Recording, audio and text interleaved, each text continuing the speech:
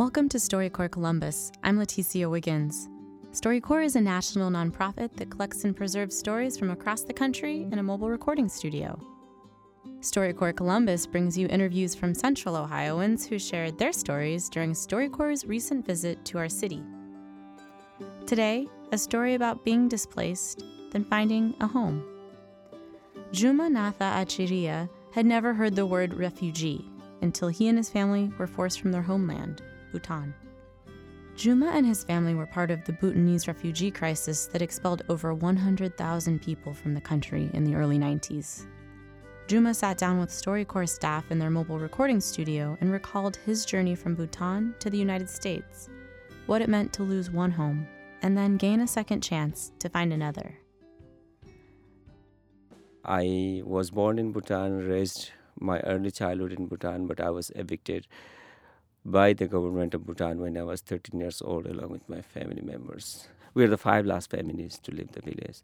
So my dad, one evening, he called me, my brother, together and said, "Guys, you need to pack up your things for tomorrow night. We are leaving tomorrow night."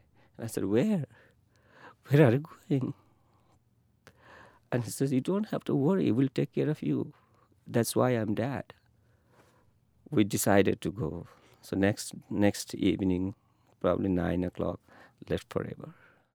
So we came to the refugee processing center. They registered us as refugee. And my dad, I still remember that word very strongly in me, saying, "Well, this is a new life." I don't know what refugee was, that we were never taught about refugees in life. So we were registered as refugee on July 16, 1992, a family of 8.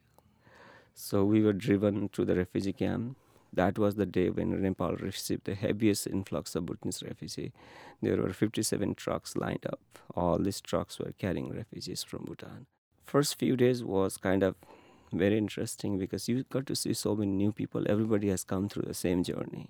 Everybody will talk to you about, "Oh my God, thank God I'm here. Thank God I'm here. Thank God I could save my family."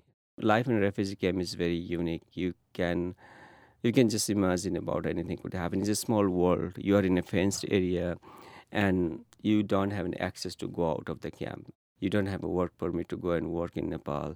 If they find you are a refugee and you're working, then they will just count you as the lowest level of animal ever.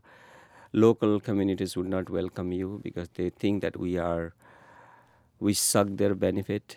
They use that word. You suck our benefit. We don't get because you get.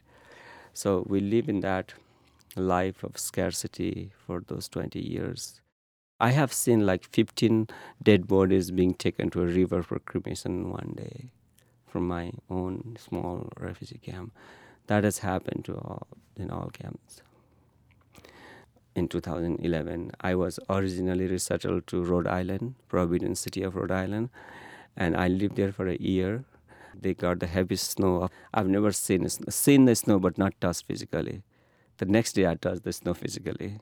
I thought snow is very hard, but snow is like cotton. It's so soft. But my perception was snow is very hard. So I came to Rhode Island, and after a year, I decided to come to Columbus to visit my uncle. But as I dropped Morse Road, I fell in love with Columbus. I don't know why. I decided to bring all my family members. So we moved to Columbus in 2012. Since then, I'm here. I have decided not to go anywhere. I bought a home. Pretty much all of us, all 4 siblings, 3 siblings of mine, we bought a home. So we are in a very close neighborhood and happy. I always introduce myself as a former refugee from Bhutan because if I was not a refugee, I would have never been to US. I would have never been here today. I would never be talking to you. But everybody doesn't get to come to US. This is my second life. Juma Natha Achiria was recorded in the StoryCorps booth during its recent trip to Columbus. He works tirelessly as a social worker for Community Refugee and Immigration Services, helping other refugees find their place in Columbus. StoryCorps Columbus is a production of WOSU Public Media. This episode was produced by Leticia Wiggins with audio editing by Leticia Wiggins and Mike Thompson. Additional podcast editing by Michael DeBonis. WOSU's digital content director is Nick Hauser. Our chief content director of arts, life, and culture is Brent Davis. Here's something that resonates with you. Share this episode on social media and subscribe to the StoryCorps Columbus podcast at wosu.org/StoryCorps Columbus or wherever you get your podcasts. Thanks for listening.